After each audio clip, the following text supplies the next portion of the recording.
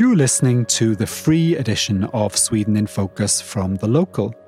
If you would like to listen to a full-length version of the podcast, as well as an additional midweek episode, please check the episode notes for details on how to upgrade to Membership Plus. Here's this week's free edition.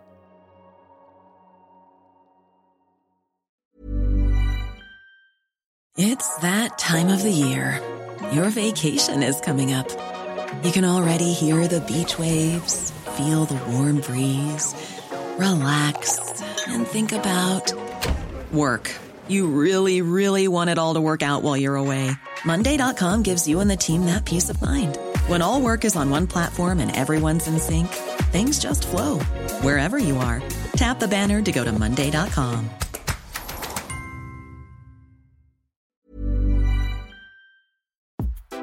Hello and welcome to Sweden in Focus, the Local's weekly news podcast. We are recording on Thursday, the 16th of February. And on this week's episode, we're going to talk about why the head of the migration agency is getting the boot and reactions to that. We'll discuss whether there's any truth to allegations of gang involvement in a vote to oust a local Social Democrat Party leader in a Stockholm area council. We will explain why a city in the north and an elderly care home in the south are extolling the joy of sex.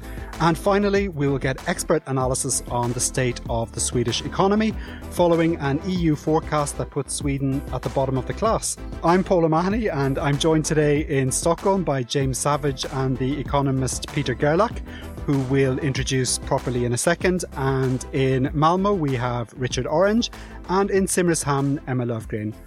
Welcome to the podcast, Peter, and we'll be talking to you later about the looming recession. But first, can you please tell listeners a little bit about yourself? Yeah, my name is Peter Gerlach. I'm an economist with the LO, which is the Swedish Trade Union Confederation. I've been working with LO for 4 years, and before that I was the Chief of Staff to the Minister of Finance, Magdalena Andersson, in 2014 to 2018.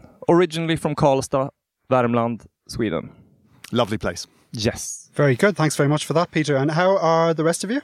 All good, thanks. All good. Still plodding through February. I have a cold and I think Richard has one as well. You're not sitting together, are you? No, spreading your we're germs not. between each other. Richard's not admitting it, though. He's in denial. Well, Becky's not come in order not to give me the cold, her cold. So I don't know, everyone has a cold. Rich is like, I don't think I have a cold. Okay, before we get into the news, let's talk about a couple of things coming up during the week. First of all, we've got Shrove Tuesday. And James, you managed to beat the rush on this, didn't you? Can you tell us how you did it? Yeah, well, I thought it was this Tuesday, so I bought semla for the whole office, and it was great. We had lots of semla, and now we get to have them next week as well, so I'm all in favour of getting this. I mean, this moves every year. It's very complicated. Anyway, we have semla on Valentine's Day. Yum, yum. It was great. Thanks very much. You're welcome. Let's do it all again on Tuesday. And it's also a good week for book-loving bargain hunters. Richard, what can you tell us about Bokrean? Well, it means literally book sale. So a rea is short for how do you say it in Swedish? Realisation? I don't know. Realization, which means it's converting a service or thing into money. No one says realisation. They don't. Yeah, it's short. You say rea. Okay. Rea. Yeah. But basically it starts on the 21st of February. And what it means is that books across Swedish bookshops, supermarkets, online retailers, massively reduced prices. So I was just having a quick look, and Löper Vari, which is the new book by Kerstin Ekman, which is really good, I recommend it, is going for 75 krona on Academy Bokhandel, and it's normally 279 for a nice hardback copy. Ooh. So it's like we're talking a third, a quarter of the price, and it goes on for about a week, and you can pick up cheap books, and it happens every year at the end of February. Do you know what you get at the end of the sale, Richard? I don't know. Tell me. You get the slut sale. Oh. The slutrea. The slut end of sale. You're getting ahead of yourself, Emma. We're going to talk about sex later. That is, when I first came to Sweden, you see that all over the shop windows. You're like, what? I love the slut station. That's my favourite. The last station in the line. Slutstation. Right, on to the news. And this week we learned that the head of the migration agency, Mikael Ribbenvik, is soon to be out of a job. He has spent 7 years in the role and made it clear that he wanted to continue.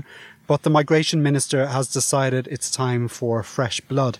Why has Maria Malmer Stenergaard said that she wants to find a replacement for Ribbenvik, Emma? Well, the official version is that, as the migration minister said, is that Swedish migration policies are going through lots of changes at the moment. The government has spoken before, and we've spoken about it on the podcast, about wanting a paradigm shift. But since his contract expires anyway in May, it makes sense to then just get some fresh blood in and a quote-unquote new pair of eyes. Ribbenvik, on the one hand, he's seen as quite a competent lawyer who has worked for the migration agency for like a quarter of a century almost. And he's been head of the agency for the past 7 years.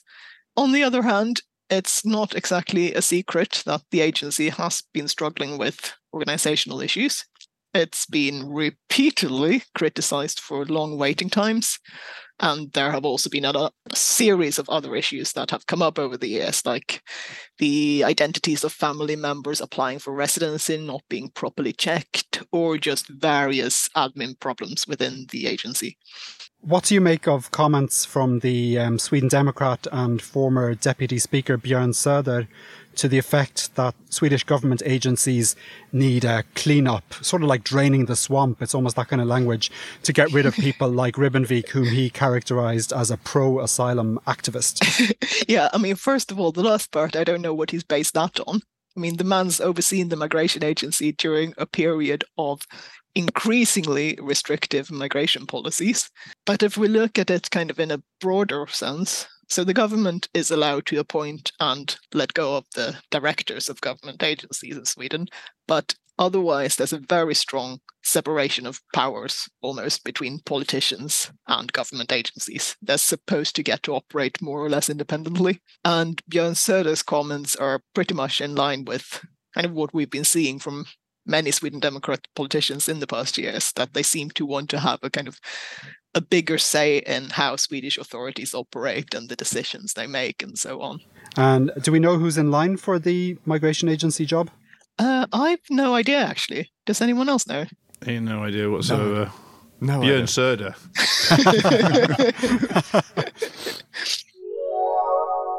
Just move on to another story now. And Botkyrka is a municipality in the greater Stockholm area, and it's been back in the news recently after the local Social Democrat mayor, Ebba Östlin, unexpectedly lost a leadership vote. And on the surface of it, this shouldn't be a big deal. But James, can you tell us why it became national news? Well, so this story is either a story of an alarming infiltration by criminal gangs into Swedish democracy, or a petty squabble between local politicians that no one really needs to bother about.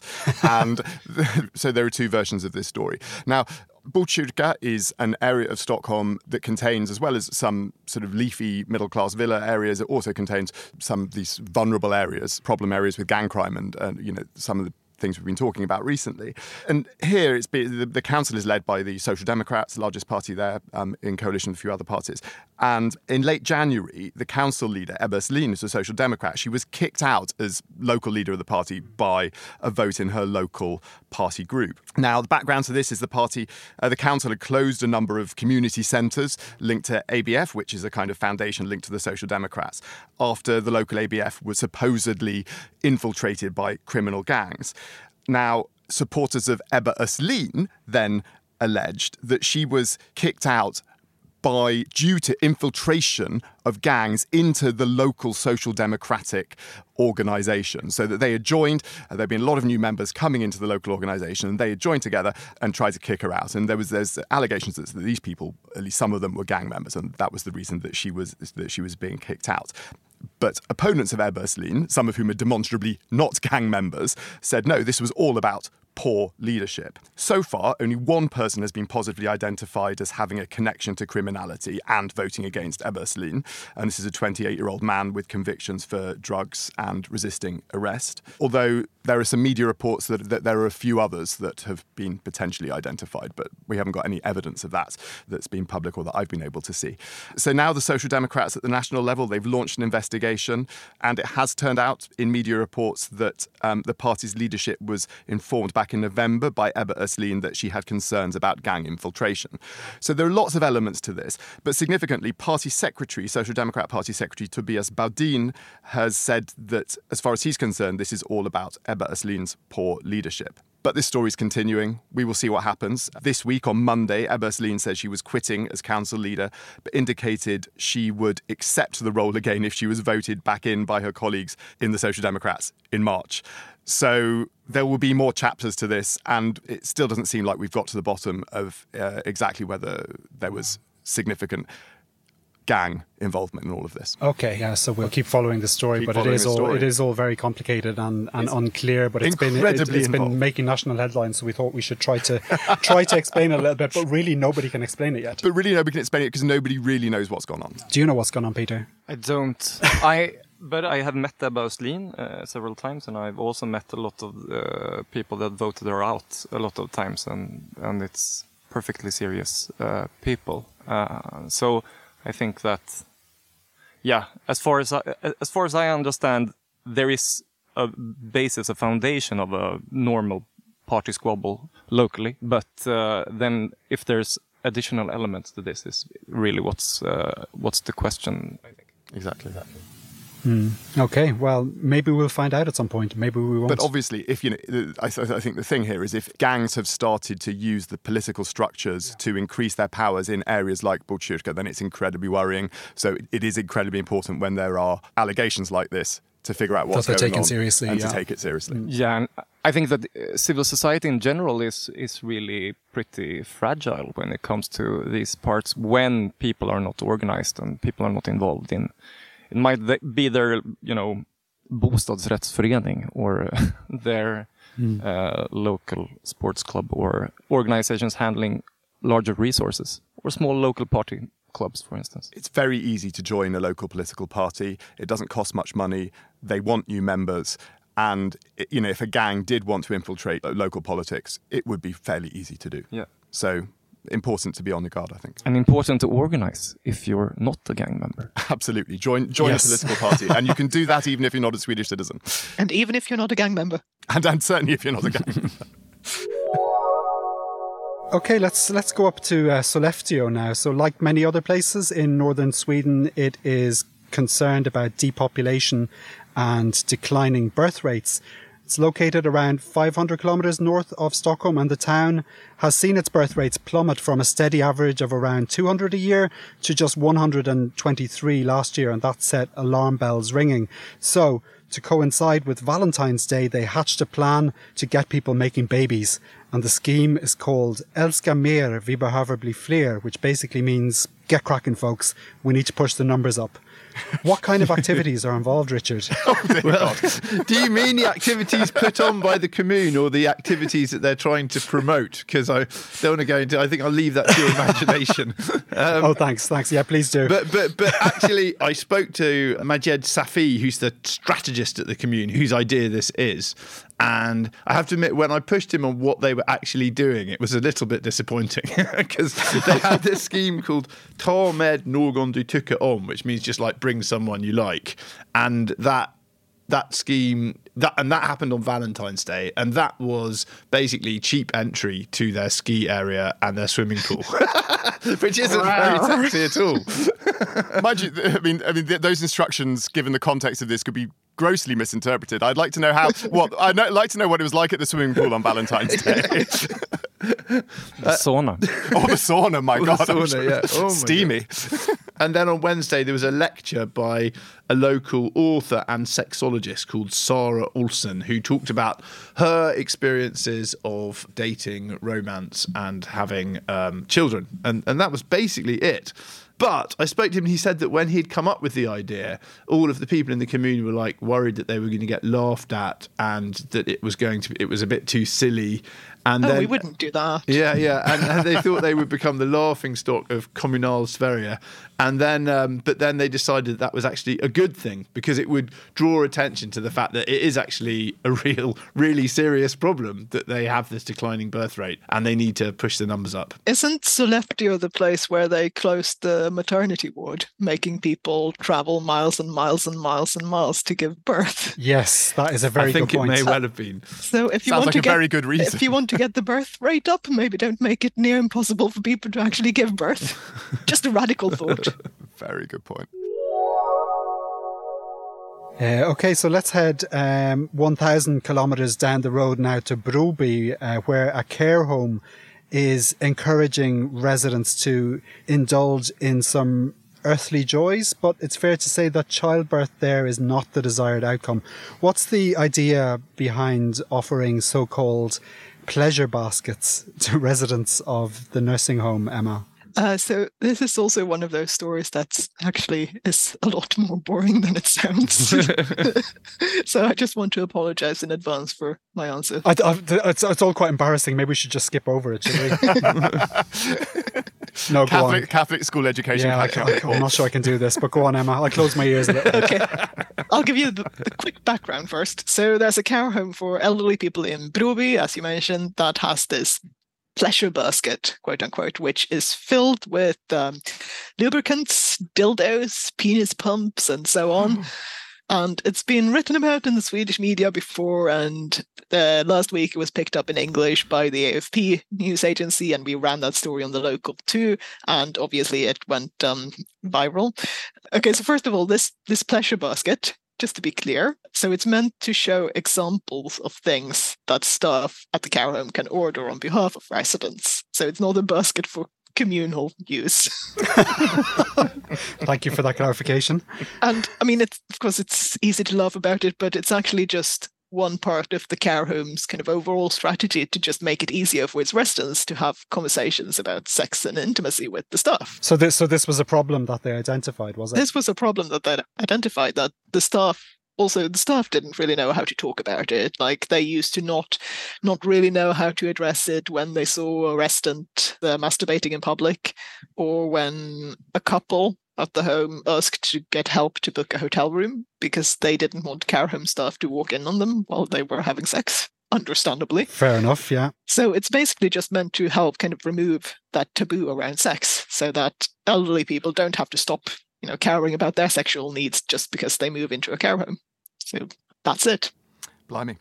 Okay, thanks for giving us the story, Emma, and we'll link in the notes to the article we have about this on the site. Does anybody have anything else to say about this story? I just have a question. Are we done with Snusk for today? I think we're done. It was also something about just not walking in on people without knocking and so on. Just policies for the staff at the care home. That is, privacy in general, that is undervalued from the staff side concerning the residents. Yeah. Very much. I think it's one of the things that you sort of, when you've had elderly relatives who've been in these care homes, this idea that you stop being an individual with an adult with needs, you become, the fear I think that we all have is, it's just becoming a number, or just I'm just feeling like a burden on society and just being treated like a second-class citizen. Exactly. So it's super important to have, that respect for people. So yeah, and like having a drink and so on is also something that has been a similar discussion, I think, in Sweden. Are you supposed to, deliver a bottle of whiskey to someone that is 19 years old and pretty lost, maybe, but maybe still deserves a drink on Friday night? Yeah. And that is, important. Yeah. My great aunt, when she used to be in a care home many, many years ago, one of the staff members there actually got fired because she let her have like a glass of wine at dinner. Really? Wow. That's outrageous. Yeah. But I think that is something that is changing.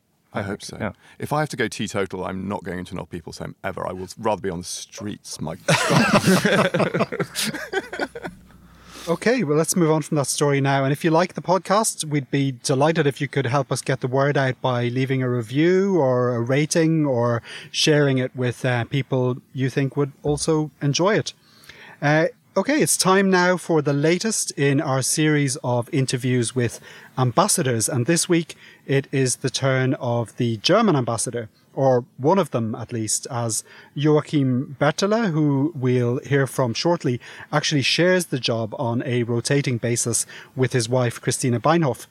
Let's find out a little bit more now about the centuries-old relationship between Sweden and its biggest trading partner. And I started by asking how many Germans there are in Sweden. People with only German nationality, about 30,000, but there might be a much bigger number with dual nationality.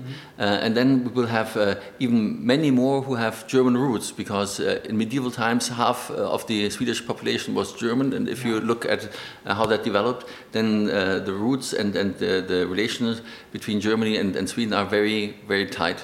And do you know anything about the geographical spread of the German population in Sweden? I would guess that you will find in this triangle between Malmö, Göteborg and Stockholm most of the Germans, many as well in Stockholm. And then we have a lot of tourists coming here, even having stuga here. I've heard that we have about 40,000 stuga from foreigners in Sweden, and about 30% are owned by Germans, and they would be more in the south. But of course you will find as well people in the north, from Kiruna to Stockholm. Everywhere there might be as well Germans around hiking and greeting you. So it's quite a big population. It might be hard to generalize about the kind of professions and what kind of things Germans are doing in Sweden. But would you like to try? Would you like to generalize? I would say that in the 1950s there was a first wave. There were nurses coming as well after the war, and there was an interest here. Lately, probably we have more medical doctors, people from academia, people working here in business. We had about 1,000 people coming to Sweden in 2021 alone, or 1,000, 2,500. That was as well partly due to Corona and people looking for a different practice here. So you have a mixture, but I would say that lately, as I said, medical doctors, people from academia, business are the most who are coming. Great. And can you tell us a little bit about bilateral relations between Germany and Sweden? As I said, that we have long-standing roots here in Sweden. In medieval times, 50% of the population were German. So our institutions here, like the German church, is 450 years old. The German school is more than 400 years old. So a long-standing tradition. And today we are still the biggest trading partner, with more than 40 billion of exchange after all. And I would say that the reputation of Sweden in Germany is excellent. What do Germans think of when they think of Sweden? Why is the reputation so strong? I think it's a mixture. The first thing is probably that they love the nature and the landscape, and a city like Stockholm is one of the nicest cities in the world, I would say. Between Mälaren and the Baltic Sea, that's something extraordinary. And if they look a bit more on the political side, then it would be, or economic side, it would be innovation. It would be a kind of quite gender equal society, a rational modern society. So a very good mixture between very good to live in and a kind of society that is attractive. Great. And okay, so let's go back to the trade relations then. It's a huge trade relationship, 40 billion euros annually, you said. What do Germany and Sweden trade in? I think we are very widespread in that regard. You look at the big Swedish enterprises, from H&M to IKEA to everything that you have from AstraZeneca and so on. If you look at Germany, very strong in automobile and industry, which is a part of that. So these kind of automobile, electronics, mechanics, chemistry, as well life science, and for Sweden, very important paper and pulp. What is now very important for our trade relationship is the part of innovation and green industry. If you look at enterprises like Northvolt or H2 Green Steel or even hybrid cement, Heidelberg Cement Cementa, then in all those issues where we try to get green, there is a very close Swedish-German cooperation. And in mining, that is a part of getting towards green steel. And there's as well a close cooperation. And just turning to your own impressions of Sweden, was there anything that surprised you when you moved here? In the end, quite a lot of things surprised, because Sweden was even more beautiful than I expected. If I look now at Stockholm, when the sun is coming out in winter, then it's a wonderful area. In summer, even nicer. Then it's a kind of interesting society between modernity, rationality, and traditions. So you find a lot of politeness. People are open, people are respectful, and at the same time, innovation plays a big role. That's very interesting. I found the topography of Stockholm interesting, that some of the mountains in Stockholm are a bit hidden between the houses, so you have to find your way and understand how that all fits together. And of course, you learn a bit about the history, geologic history of Sweden as well in that regard. And then I have to say, it was as well surprising to learn about the gang criminality and the difficulties involved with this issue. So there was lots of positive things that were even positiver than I expected, but then of course, like in any society, you find as well difficult issues that you have to tackle with. And what would you say is the best thing about living in Sweden? First, it's a wonderful country, and for us professionally, it's as well a country with lots of access. So if we talk to our colleagues in the Swedish side, whether it's business or diplomacy, then we always find open doors and people who want to help us, and that makes our professional life very, very easy. That was the German ambassador to Sweden, Joachim Bertola. And if you're interested in learning more about Swedish-German relations, we'll have a longer write-up of the interview on the site in the coming days. Hey, I'm Ryan Reynolds. At Mint Mobile, we like to do the opposite of what Big Wireless does. They charge you a lot, we charge you a little. So naturally, when they announced they'd be raising their prices due to inflation, we decided to deflate our prices due to not hating you. That's right. We're cutting the price of Mint Unlimited from $30 a month to just $15 a month. Give it a try at mintmobile.com/switch. $45 up front for 3 months plus taxes and fees. Promo rate for new customers for limited time. Unlimited more than 40 gigabytes per month slows. Full terms at mintmobile.com. Hello, this is Danny Pellegrino, host of the Everything Iconic podcast, and I'm here to tell you all about Splash Refresher, because hydration is mandatory, but boring is not. Now, I love my water, but if I don't spice it up, I'm not going to finish what I took out of the fridge. That's why I love my Splash Refresher, which is flavorful, delicious, bright, hydrating, and 0 calories. The wild berry flavor is my fave. No, wait. Is the pineapple mango flavor my fave? You know what? All 5 craveable Splash Refresher flavors are my fave because they're so delicious. So get hydrated and enjoy it with Splash Refresher. Now on to the economy now, and we had an article on the site during the week that we'll link to in the notes, in which some readers told us how much they've been struggling in these inflationary times with rising interest repayments and mortgage costs.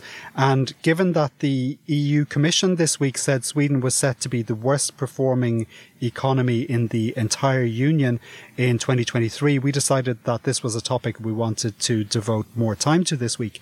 And we've got Peter here to help us make sense of it. But first, can you just tell us a little bit about the history of the Swedish Trade Union Confederation and its role in Swedish society? Yeah, where to start? Well, the Trade Union Confederation consists of several separate unions. There are actually several trade union confederations in Sweden. There is the LO, which is the Workers' Trade Union Confederation. Then is the TCO, which is the Trade Union Confederation for white-collar workers. Yeah. And then there's the academics, professions, the doctors, etc. That is the SACO, the Swedish Academics Central Organization.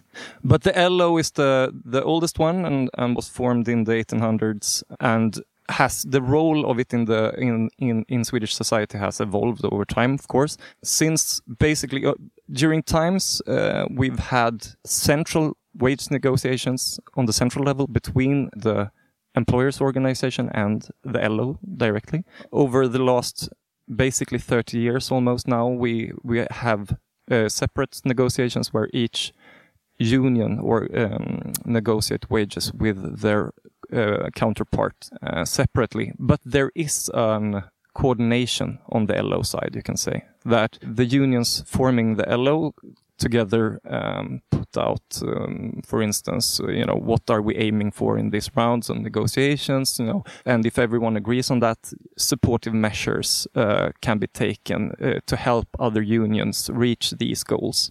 For instance, if there is a strike, other unions could help out by blockading and stop delivering stuff to the companies under strike and similar things. for instance. So LO is sort of a central player in what people know as the Swedish model. Yeah, definitely. And then in recent years, we've had more of central agreements between the parties, between the LO and the employers as well. For instance, here recently we've negotiated around job security and the right of training and education on the job, kind of. So that is probably the most recent thing. And you've got a sort of, and LO has a sort of relationship with the Social Democrat Party. Yeah. How would you explain that? Yeah, the trade unions formed the Social Democrats back in the 1800s. So the trade unions came first, and then the Social Democrats was formed by them. And then actually the Social Democrats formed the Trade Union Confederation, the LO. So Social Democrats started the LO as a organizing body for the trade unions. Historically, it's like two sides of the same coin. It's the trade union arm of the workers movement and the political arm of the workers movement, kind of. Could you just give some examples of unions? I think there are 14 unions under the LO umbrella. If you give some examples of some of those. Yeah, the two biggest ones is the care workers, the Kommunal, working in the public sector or in the communal sector. Then there's that's about 500,000 members, I think. And then it's IF Metall, which is the metal workers unions, the industry workers organizing labor on Volvo or Scania or such places. And then there's the builders. We have the painters, the electricians, the transport workers, all the truck drivers, etc. You put me on the spot here. I think that gives us a good idea. I want all of them now. No, but the Handelsanställdas förbund. Retail workers. The retail workers, thank you. Those are also one of the biggest organizations within the union. And Stefan Löfven, the former prime minister, he came from IF Metall, right? He came from IF Metall. He was the chairman there. Yeah, and he came from Hägglunds, welding on, I don't know what they produced at the moment. But weapons. A lot of weapons, yeah, a lot of, not tanks, but something similar. Armored vehicles and stuff. I read this morning that they're doing great business at the moment. Yeah, I imagine, yeah. So if we go back to, this story this week about the EU Commission's forecast for 2023, do you agree with their assessment that Sweden is entering a period of negative growth or slight recession? Yeah. The LO Economist, we're a team of 8 economists. We make our own forecasts for the Swedish economy, and we basically have the same assessment. Of course, we don't look at other countries. We just forecast the Swedish economy, so I can't really say why other countries are performing as good as they are comparatively, but we share the assessment that it's looking pretty bad for 2023 and Sweden. Okay, and why is Sweden doing so badly in your view? We point to 3 developments really that drive this. It's firstly, we see a very steep drop in housing construction. The current forecast is that this year start construction on around 30,000 homes. And if you just go back 2 years, for instance, to 2021, we had more than 70,000 homes started. Steep drop. So that is more than half of a loss of more than half of the production level. Besides that, it's the households that are really pretty squeezed. We see household consumption has dropped 7 months in a row. Basically, it's increasing prices combined with, pretty modest increases in wages, and so the purchasing power is being lost. So people are buying less and less stuff, even though they pay more and more for the stuff. And that is partially it's electricity, of course. It's a big thing. Food and groceries are also, have seen price increases of like 20%. And then now interest rates are also squeezing the households more and more. And that is the result of the third point we're pointing to, that is the economic policy conducted currently is not, in this environment, is not really supporting the economy. It's rather increasing these tendencies that we... In what way? How is it increasing the tendencies? If you look at first the monetary policy, we have a very sharp increase in interest rates, and that is not unique to Sweden, but we have increased them maybe more than the rest of the EU, or at least more than the ECB. And it's also the case that Swedish households are more interest rate sensitive than European households in general. If you compare to Germany, for instance, we are basically the Swedish households have basically twice as much debt as German households. Ouch. So an interest rate increase of 1 or 2%, of course, hits twice as hard, basically, for the households in Sweden as in Germany. As well as the loans, the debt the households hold in Sweden is pretty flexible interest rates. So we say that about 80% have fixed term of less than 1 year. Yeah. So basically, over a year, 80% of the interest rates hit the households. If you compare to a country like US, for instance, where like nobody has such a short-term agreement on their loans, they have rather maybe 30 years of fixed interest rates. If you borrow to a house, for instance. On domestic mortgages, basically. Yeah, exactly. You have these 30-year mortgages, which does not exist in the Swedish economy. So this makes the Swedish economy much more interest rate sensitive. And if we move away from monetary policy, if we look at the fiscal policy, the current government is very worried to add to inflationary pressures, and therefore we see that the amount of relief provided to the households in this environment is less in Sweden than most other European countries, for instance. Not only electricity bills, but also other kind of supportive measures when costs are rising. You also, for instance, see that the current government removed the investment subsidy for housing construction, for rental apartment construction. And that have been their policy for a long time. But now the timing of this is, very very not great, because at the moment you see the construction level is plummeting due to interest rates increasing, due to some instability in the bond market, etc. And to add to that by also removing these subsidies at the moment, which is also killing a lot of construction projects, is really problematic. You mentioned inflation there, and the Riksbank increased its key interest rate to 3% last week, which is the highest level in 15 years. Do you think the central bank is correct in its assessment that interest rates will help combat Sweden's high rate of inflation? No. We've been really critical of this because, as we see it, the current inflation in Sweden is not the result of a very high pressure in the economy. It's more the result of high energy costs, which is a result of Putin's war in Ukraine, and the fact that the European electricity prices increases and a European demand for Swedish electricity increases, and therefore our prices go up.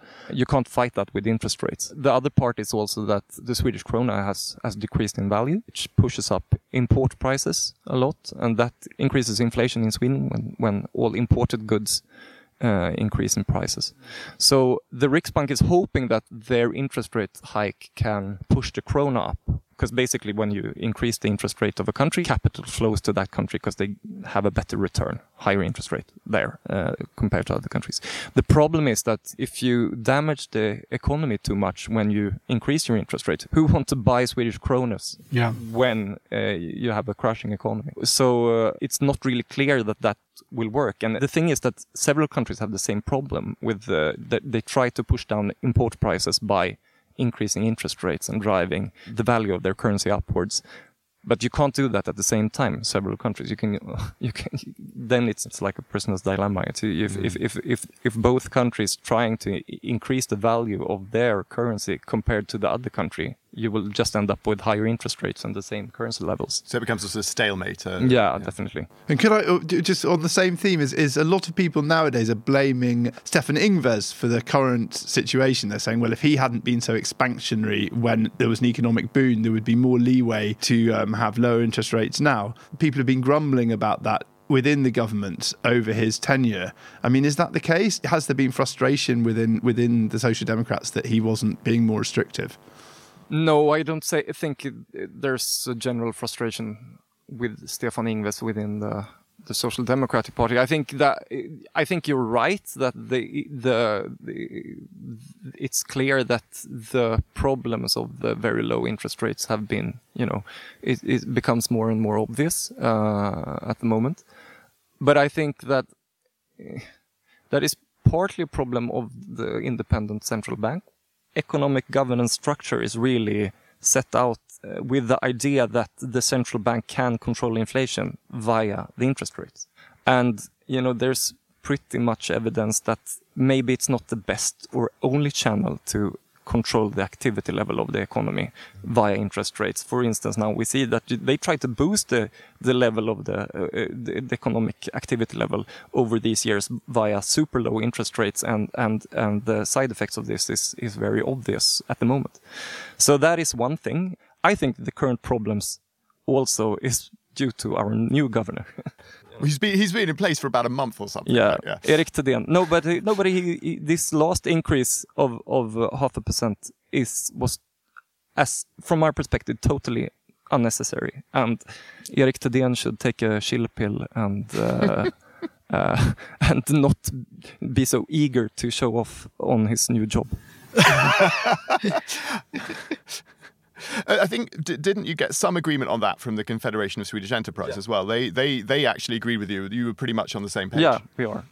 The Riksbank have this idea that, what they're really afraid of, or should be really afraid of, is inflationary expectations working themselves into the wage formation. Because you can't have continuous high inflation without wages driving it. Because companies can't continue to increase prices because no one can buy the stuff if they don't pay them more. So the only way you can produce a continuous high inflation level is via the wage formation. And I think that the Riksbank somehow argues that, or thinks that they can, they want to really, hurt the economy in order for labor to be more afraid of the situation or the labor market outcomes of too high wage results increases. But the effect is also the opposite, kind of, because, the higher the interest rate, the more our members are hurt and need the wage increases. So it's not clear that is the way the wage formation is working, actually. That's all for this week. Before we go, I want to also mention that our teams in Germany and France are doing podcasts, and they are brilliant. I listen to them every week. In fact, I'm contractually obliged to do so. It's part of my job. But I've lived in both countries, so I'm genuinely interested. And I have to say I learn loads from our colleagues in both of those places. The podcasts are called Talking France and Germany in Focus, and you can find them in all podcast apps. Thank you for listening, and thank you to our guest, Peter Gerlach, for joining us, and we'll release a bonus episode on Tuesday featuring more from this conversation. Our panellists today were Emma Löfgren, Richard Orange and James Savage. I'm Paul O'Mahony, and we'll be back again next Saturday with a brand new episode of Sweden in Focus. Until then, take care.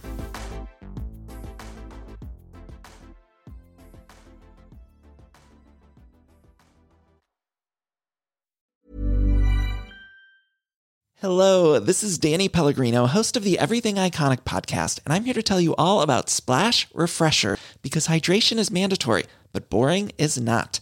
Now, I love my water, but if I don't spice it up, I'm not going to finish what I took out of the fridge. That's why I love my Splash Refresher, which is flavorful, delicious, bright, hydrating, and 0 calories. The wild berry flavor is my fave.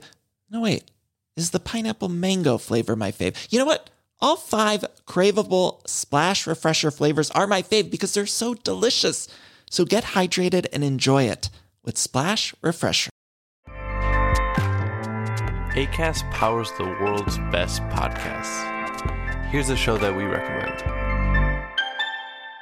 The Real Housewives is a guilty pleasure for most, but if you're looking to not feel guilty about that pleasure, tune in to Everything Iconic with me, Danny Pellegrino, where I break down all the messy moments and behind-the-scenes antics of Bravo's popular franchise. And on Everything Iconic, I also interview celebrity guests like Kelly Ripa, Keke Palmer, Drew Barrymore, Cameron Diaz, and more about their guilty pleasures, their past work, and so much more. So if you're pop culture obsessed and find yourself watching way too much reality TV like me, tune into Everything Iconic with Danny Pellegrino, wherever you listen to podcasts. Acast helps creators launch, grow, and monetize their podcasts everywhere. Acast.com. That's all for this week's free edition of Sweden in Focus.